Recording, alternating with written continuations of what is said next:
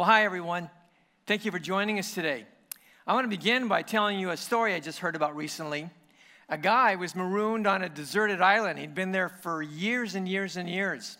Well, one day he saw a plane passing by, and so he ran down to the beach, jumped up and down, waved his hands to try to get the pilot's attention, and the pilot saw him. And so the pilot circled the island. He saw a strip of dirt, and so he landed the plane. Well, as you can imagine, the guy was absolutely ecstatic, so he ran to the pilot and said, thank you so much for landing. I have been stranded here for years. And the pilot said to him, great, go get the others and we'll get out of here. And he said, well, but I'm the only one here. And the pilot was a little miffed, and he said, well, I don't understand. Why did I see 3 huts? He said, he says, that first hut, that's where I live. The second hut is where I go to church. And the third hut is where I used to go to church. Isn't that hilarious? I thought that was pretty funny. And, you know, I want to use it just to illustrate a point. And by the way, I don't mean that story in any negative sense, because I understand that sometimes people will leave your church. But, you know, here's what I really wanted to get at. You know, we live in a day when there is so much conflict and so much disagreement among people. And today I wish it was as easy as, well, you know, I don't agree, I'm going to go somewhere else. But today, if someone doesn't agree with you, they hate you. They don't agree with your politics. It's not just a matter of I don't agree with you, but it's I hate you. If they don't agree with your religious views, people hate you. If someone doesn't agree with something you did, then people hate you. You know, about a week ago, Danny Green, who had the opportunity to score the winning basket that would have clinched another world championship for the LA Lakers, had the ball. With 8 seconds left, he shot the ball, and he missed, and the Lakers lost. Do you know how some fans reacted? They reacted with hate. He and his fiancée received death threats. I mean, imagine that. Imagine threatening to murder someone because of a missed basket in a basketball game.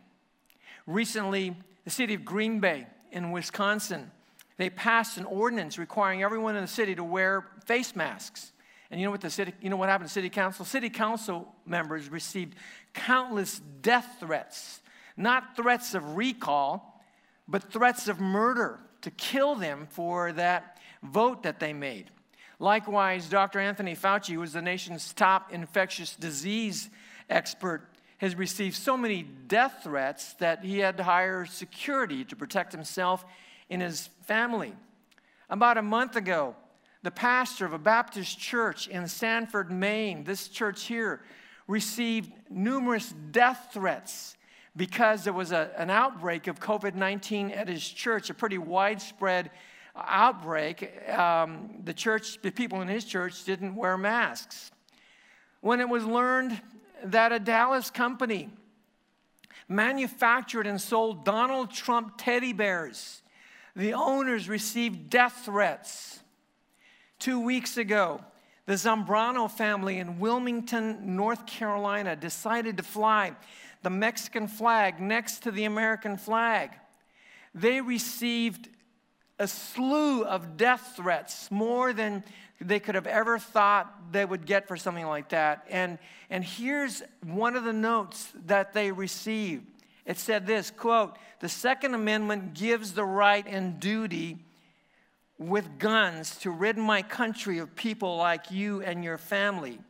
Take the expletive deleted flag down or feel my wrath." And I printed out this note just as I saw it. I mean, things are getting really ugly out there. And I don't foresee that it's going to get any better. And maybe you're like me. Maybe you're just fed up with it. Maybe you're just sick of it all.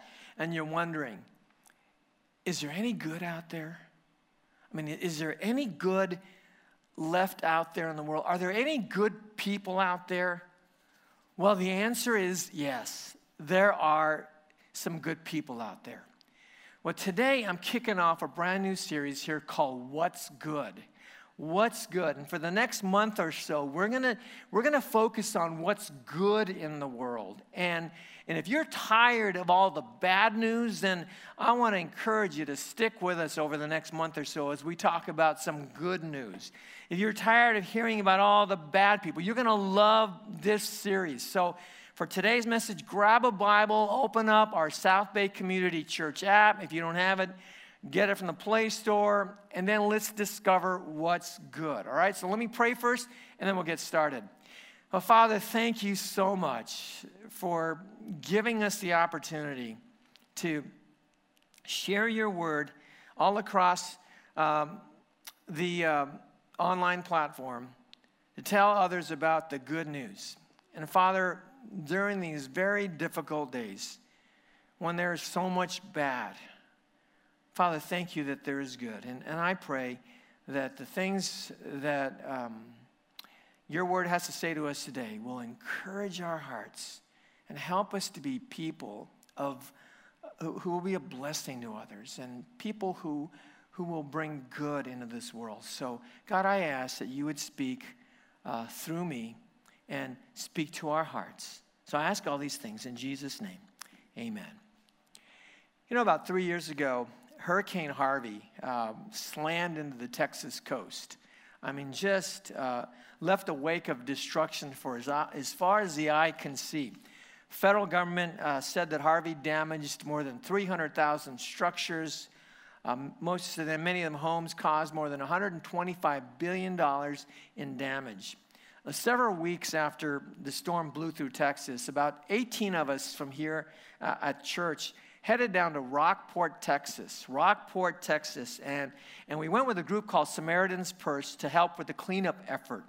One of the ladies in our group was Alyssa Finch. She's the one in this photo, and I put a circle around her. She's right in the middle. That's Alyssa. Alyssa has been attending our church for about 4 years now. She's originally from Iowa.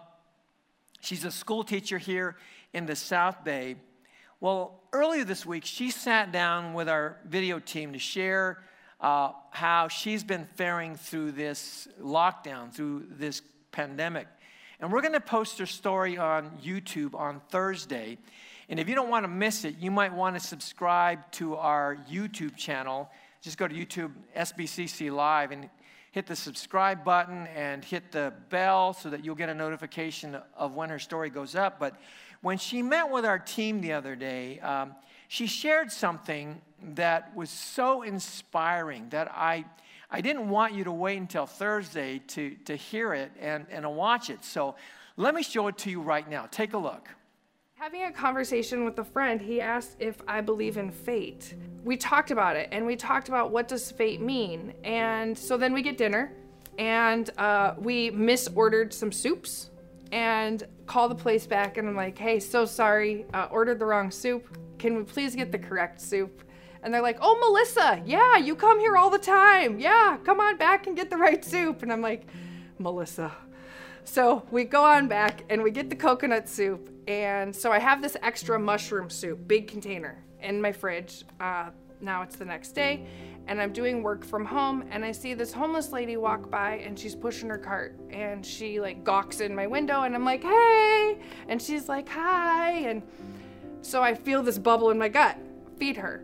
And I say to myself, oh, Finch, you only have 6-day-old spaghetti in your fridge. You cannot feed this lady that spaghetti. You're the only one allowed to take that risk. So I'm like, I don't have food, Lord. Like, what am I going to do? And he says, soup. And I'm like, soup. So I grab the soup and it's already in the bag with the to-go spoon and everything. And I run outside and I didn't see her. And so I'm like, sis? And I didn't see her. I said, sis. And she had already turned the corner. She comes back around and she's like, yeah, sis. And I was like, are you hungry? And she almost came running up to me with her cart and was like, I'm so hungry. I am so hungry. And so I gave her the soup and she's like, does it have meat in it? And I was like, yeah, it has chicken. She said, I haven't had real meat in a long time. I said, how can I pray for you? I'm not even kidding. She wrapped her arms around me and she was shorter, about this tall to me. And she just hugged me like no other. prayed for her health. We prayed for her children. We prayed for so many things. She said she hadn't been touched in 2 years. And because God gave me that nudge, and because I chose to be obedient, she got the soup. But not only did she get the soup, I feel like her soul was fed. She felt rejuvenated. She felt restored. She felt renewed. She felt full of the Spirit. And to be able to give that because I was so full was so incredibly powerful. Isn't that great? You know, with all the bad news in the world today, there's Alyssa Finch, and she is a breath of fresh air. She really is. And as you can see, she is quickly moved to tears. She was quickly moved to tears as she spoke about this homeless lady she called Sis. And in fact, when we were in Texas, every time she shared something about someone, she was moved to tears. Here she is in this photo when she went with our team to Uganda. And it was time, I believe it was time to go home, and she could not bear the thought of leaving some of those children. When God went in search of someone to lead his people, the Jews, he basically had one criteria for the kind of man that he was looking for. And it wasn't his oratorical skills, it wasn't his leadership aptitude, it wasn't his superior intellect, it wasn't his military prowess. God was just looking for one thing, one benchmark, one qualifying characteristic for the man who would be the prince over his people. Here's what God was looking for according to 1 Samuel 13, verse 14. If you want to turn there, 1 Samuel 13, verse 14, and put it up here for you. The Lord has sought out a man after his own heart, and the Lord has commanded him to be prince over his people. You can stop right there. Underline, a man after his own heart. God was looking for a man after his own heart to be the prince over his people. And he found that man in a young teenager, a shepherd boy named David. Acts 13, verse 22 says, and he raised up David to be their king, of whom he testified and said, I have found in David, the son of Jesse, a man after my own heart, who will do all my will. Once again, underline, a man after my heart.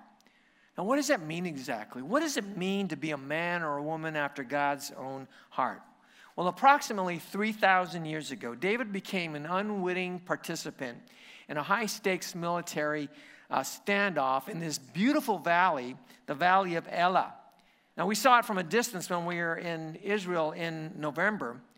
But on one side of the valley were hundreds, this is 3,000 years ago, there were hundreds, perhaps thousands of Philistine soldiers. And on the other side of the valley were thousands of soldiers from the nation of Israel. And they were ready to go to war. They were ready to go at each other. And the Philistines had a distinct advantage in the form of a paid mercenary named Goliath. According to the Bible, Goliath stood 9 feet 9 inches tall. One day, Goliath came down from the Philistine side and challenged the Israelites to a one-on-one winner-take-all duel. He would fight whoever they put up in a winner-take-all duel. And the Bible says that Goliath came out twice a day, in the morning and in the evening, twice a day for 40 straight days to challenge the Israelites. That's a total of 80 times, and not once did anyone in Israel's camp budge. Not once. No one was willing to take him up on his challenge until a young kid named David showed up. And right away he said, I'll do it. I'll do it. Why? Because he was convinced that God is. That God is. Listen to the swag in his voice when he marched out onto the battlefield to meet Goliath head on in 1 Samuel 17, verse 45. Then David said to the Philistine, that's Goliath, you come to me with a sword and with a spear and with a javelin, but I come to you in the name of the Lord of hosts, the God of the armies of Israel, whom you have defied. Can you hear the swag? It's almost as if he was saying, how dare you? How dare you? See, David was convinced that God is. And he referred to him here as the Lord of hosts. Will you circle Lord of hosts? Let me unpack this for you. The name Lord is represented by the Hebrew letters Yod, He, Vav, He. Yod, He, Vav, He. Now, most of you remember that most of the Old Testament was written in Hebrew. Yod, He, Vav, He would look like this in English. YHVH. That's what it would look like in English, not in Hebrew.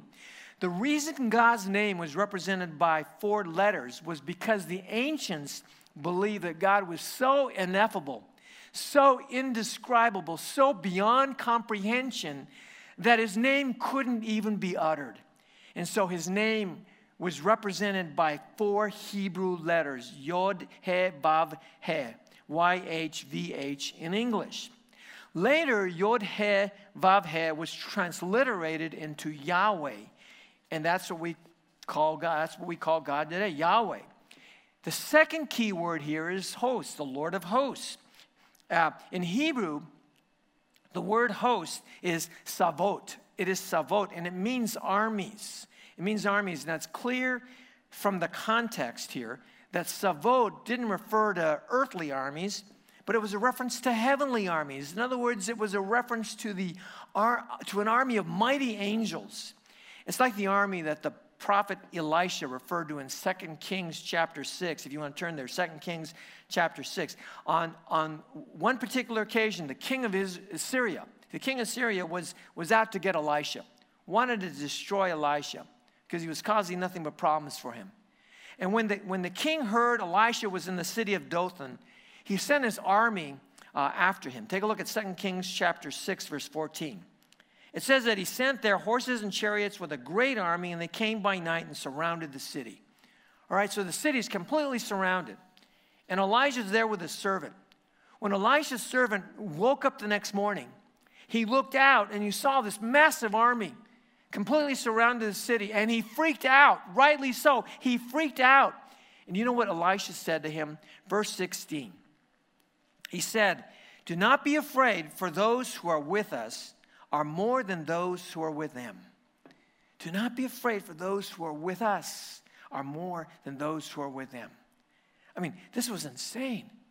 I mean, what was Elisha talking about? It was just the 2 of them against all of Syria's army. Who else was with them? Well, Elisha was referring to Savot. Even though they couldn't see them, legions upon legions of God's mighty angels were there with them, surrounding them and protecting them. And so when David said, "I come to you in the name of the Lord of hosts," this is what he was referring to. And when he said that, "I come to you in the name of the Lord of hosts," it was a statement of faith. Because David was convinced that God was real, that God existed, and that he and his angels were with him. And that's why David had no fear of Goliath. That's why Elisha had no fear of the Syrian army. And that leads me to the first prerequisite for being a woman or a man after God's own heart, and that is you've got to be convinced that God is.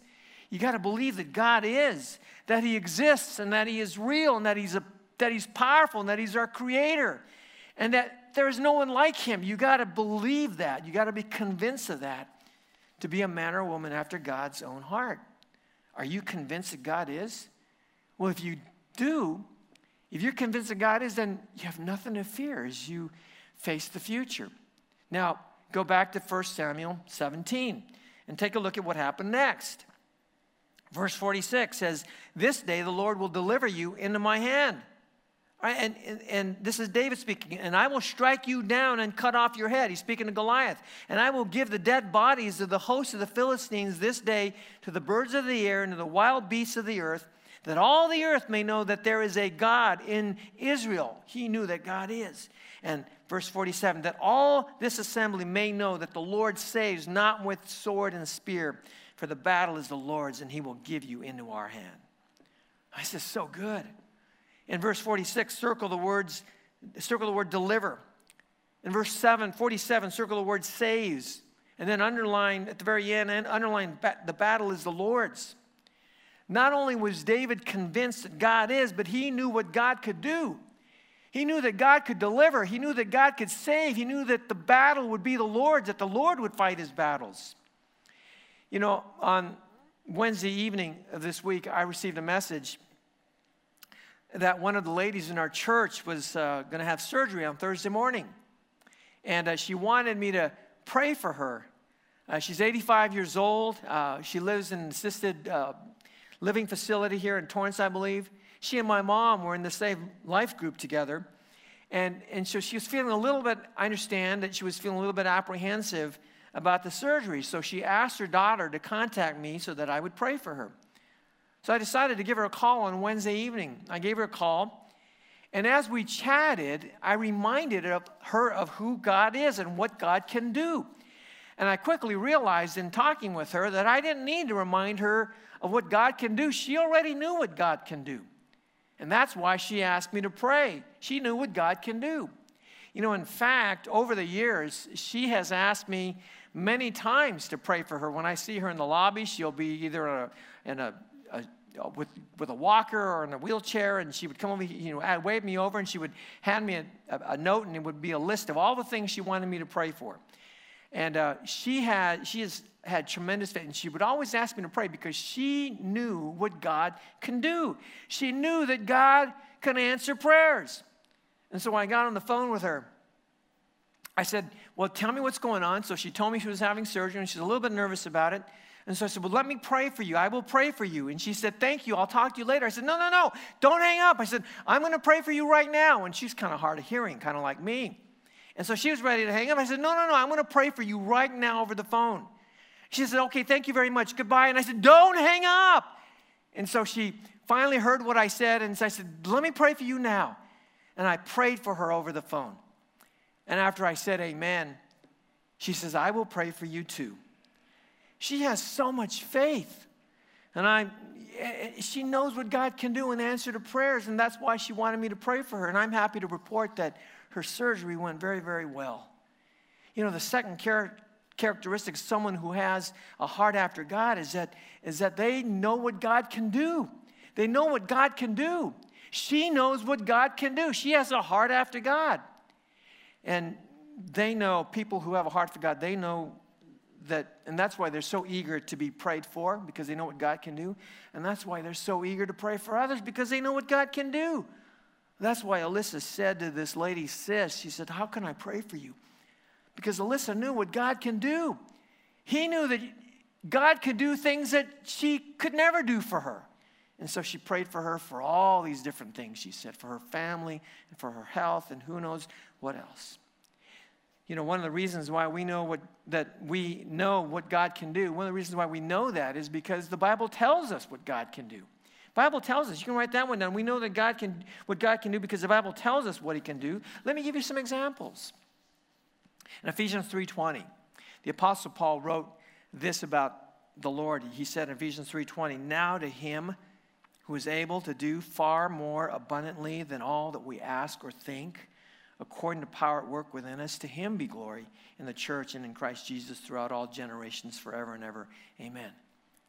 I mean, this is a mind-boggling verse, all right? I want you to get a pen, underline this. Able to do far more abundantly than all we ask or think. Underline that. Did you underline that?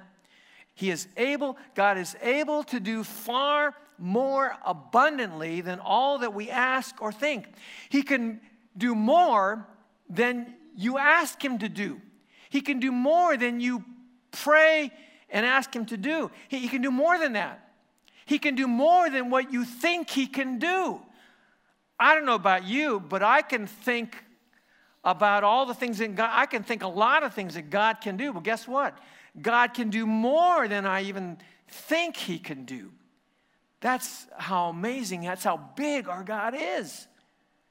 Here's another one. This is a really good one. Psalm 34:18. David wrote, the Lord is near to the brokenhearted and saves the crushed in spirit. The Lord is near to the brokenhearted and saves the crushed in spirit. Let me ask you something. Has your heart been broken recently? Has your spirit been crushed recently? Yeah, I know a lot of people whose hearts have been broken recently. In fact, I think I've seen more broken hearts, including my own this year, than in any year, any previous years. It's been amazing how many people's hearts have been broken. If your heart's been broken, what does God promise to do? It says it right here. He will be near to you. He will be near to you. He will be there for you. He will carry you. In the palm of his hands, he will carry you. Let me give you one more. I love this verse, Jeremiah 32:17. I love this verse. It says, Lord God, it is you who have made the heavens and the earth by your great power and by your outstretched arm. Nothing is too hard for you. Isn't that great? You ought to underline, nothing is too, in fact, you ought to underline the whole thing. Nothing is too hard for God. No matter what you're facing, no matter how big the obstacle in front of you is, no matter how big it is, nothing is too hard for God. God can repair a broken marriage. He can heal a body that is ravaged by sickness. He can bring back a wayward child. He can rescue you from financial ruin. He can give you power to overcome addiction. He can heal your shattered heart. He can give you a child when you think it's impossible, that you will never get pregnant. He will even walk with you through the valley of the shadow of death. Nothing is too hard for God. Nothing is too hard for God. The only question is, do you believe what the Bible says about what God can do? These are just samplings of what the Bible tells us God can do. And that's why read your Bible so that you know what God can do. And when you read your Bible and you find out what God can do, it'll give you so much hope. Your hope will soar, even during these difficult and crazy times. Second reason why we know what God can do is because we've seen what God can do. I've seen what God can do. You can write that one down. We have seen God move. We've seen God act. I mean, just the way we got into this building is a miracle in itself. And I'd have to be too long to tell you that story, but I've shared it before. And earlier this year, right when the pandemic began, there's a young father in our church. His wife had just given birth to their third child. I think she was only about a week or two old. And he suddenly became very, very ill. Very ill. In the space of about a week, he had 5 or 6, maybe more surgeries. Within the space of about a week to 10 days. With each surgery, his life was literally hanging in the balance. And hundreds of people came together to pray. They just prayed. And I know we prayed. Our staff, our pastors, we all prayed for him fervently, just nonstop. We were praying for him constantly. And his wife would text me and say, he's going in another surgery. He's got another surgery. He's got another surgery. Please pray for him. Please pray for him. We all prayed for him, and we saw God move. He moved, and he saved his life. And if you saw him today, you would never think that he was sick earlier this year. We know that God can move because we have seen him move. We know what God can do because of what he's done. I've seen him move in my own life. Some of you knew my dad. He's been gone for 10 years now. For those of you who knew him, you know that he could be a pretty tough customer. He once said to me, I was born a Buddhist, and I'm going to die a Buddhist. I was born a Buddhist, and I'm going to die a Buddhist. And thus, after I became a Christian, and he was not happy that I became a Christian, he didn't want to hear anything about it. You know, I'd come home excited about church, and he didn't want to hear anything about it. He said, I don't want to hear it. I don't want to hear it. And so I could never bring it up. The only thing that I could do was to pray for him and my mom. And my mom's attitude was, I'll do whatever your dad does. I'm going to follow your dad, right? And so I prayed, and I prayed, and I prayed, and I prayed. I probably prayed for my mom and dad every single day for over 20 years. And then I became a pastor. And then his heart started to soften. One day, I resolved to tell them about Christ, even though I was afraid to. I was terrified because I was afraid of how my dad would react. But I decided that I needed to tell him about Jesus anyway because he had everything to lose if I didn't. He had everything to lose. I had nothing to lose. He had, and my mom had everything to lose. They could spend the rest of eternity in hell. So one day, I knew this was the day. As I shook in my boots, or as I shook in my flip-flops, I sat down with them, and I laid out the plan of salvation. I told them about Jesus. You know what happened? They both came to faith in Jesus. They both accepted Jesus. And it wasn't long after that my brother and I had the opportunity to baptize the both of them. Here is Larry and I with our dad. He was 82 years old when he took the plunge. He may have been born a Buddhist, but he didn't die one because of what God did. God can do anything. And I know what God can do because I've seen what God can do. And if you're praying for your mom or your dad to become Christ followers, or if you're praying for your husband or your wife to become Christ followers, or you're praying for your children to become Christ followers, keep praying for them. Don't give up, right? Because of what God can do. Keep praying for them, and then look for that opportunity to tell them about Jesus. And don't wait too long, because I believe time is short. Don't shrug it off, because you have nothing to lose, but they have everything to lose. Everything to lose. So tell them about Jesus. So, two things. We know what God can do because the Bible tells us what God can do, and we know what God can do because we've seen what God can do. And people who have a heart for God know what God can do. They know what God can do. Third, people who have a heart for God know what God is like. They know what God is like. They're intimately familiar with his character and his nature. In other words, they know the very heart of God. That was David. He knew the heart of God. Listen to what David wrote in Psalm 86, and I'm going to read it to you in the NLT version. That's the New Living Translation version. I just like the way it flows. And I'm just going to pick a couple of verses here. Verse 5. And this, again, was written by David. He wrote, "O Lord, you are so good, so ready to forgive, so full of unfailing love for all who ask for your help." Verse 12, "With all my heart I will praise you, O Lord my God. I will give glory to your name, for your love for me is very great." And jump down to verse 15. "But you, O Lord, are a God of compassion and mercy, slow to get angry and filled with unfailing love and faithfulness." Slow to get angry and filled with unfailing love and faithfulness. "Look down and have mercy on me. Give your strength to your servant. Save me, the son of your servant." Right? In this passage, you don't hear the swag that was evident when he confronted Goliath. Instead, what you get are words that exude warmth and affection for the very nature and the very character of God. He is good. He is forgiving. He is loving. He is compassionate. He is merciful. He is faithful. You see, someone who has a heart after God will have on his or her heart the very things that are on God's heart.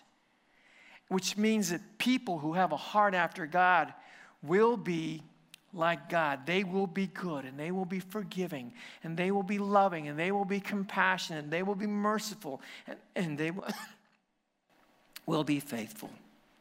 And that was David. That was also Alyssa. And that's why she didn't even think twice about wrapping her arms around a homeless woman at a time we're not even supposed to touch somebody. That's what Jesus would have done, right? That's what he would have done. In these very trying times that we're living in, when love is growing colder and colder and colder by the minute, it's so encouraging to know what's good. And that is people who have a heart after God. If ever there was a time when we need a tangible expression of God's heart in the world, it is today. Boy, do we desperately need that today, because people are broken, and people are hurting, and people are desperate, and people are lost as lost can be. And here's what we must remember, it isn't the government that's going to be the expression of God's heart to the people. It isn't going to be business that's going to be the expression of God's heart to people. It isn't going to be some tech company that's going to be the expression of God's heart to people. It isn't going to be social media that's going to be the expression of God's heart to people. It isn't going to be any of our political parties that's going to be the expression of God's heart to people. It isn't going to be any of our schools. It is going to be God's people. It is going to be you and me. It is going to be the church. We must be the expression of God's heart to the world. But here's the problem. Not all of God's people have on their hearts what is on God's heart. When David fought Goliath, I imagine everyone in Israel believed in God. Everyone believed in God. But only one had a heart after God. Church, I hope that you'll get a heart after God. I hope that you'll put on your heart what is on God's heart. And when you do, when we do as a church, when we have on our hearts what is on God's hearts, then we will change the world. One person at a time, we will make a difference in the world. In this cold and dark world, we will be a light. We will be a blessing, just like Alyssa. Let's close our time in prayer.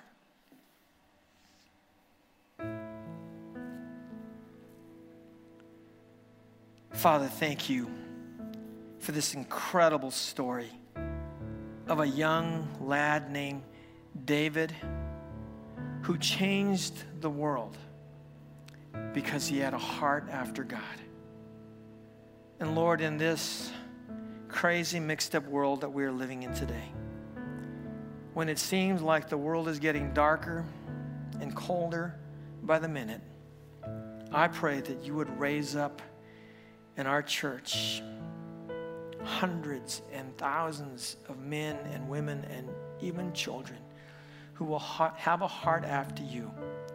I pray that the number of Alyssas in the church would be multiplied across our church, and so that we can go out there and be an expression of your heart to the world, because that's what it's all about. Let us be a blessing, Lord God. Let us be a blessing. So thank you, God, for this inspiring story. Thank you for Alyssa, Father, for the ways that you've used her. Thank you for making her into a woman with a heart after you. Bless us, and may we be a blessing. And I ask these things in Jesus' name. Amen.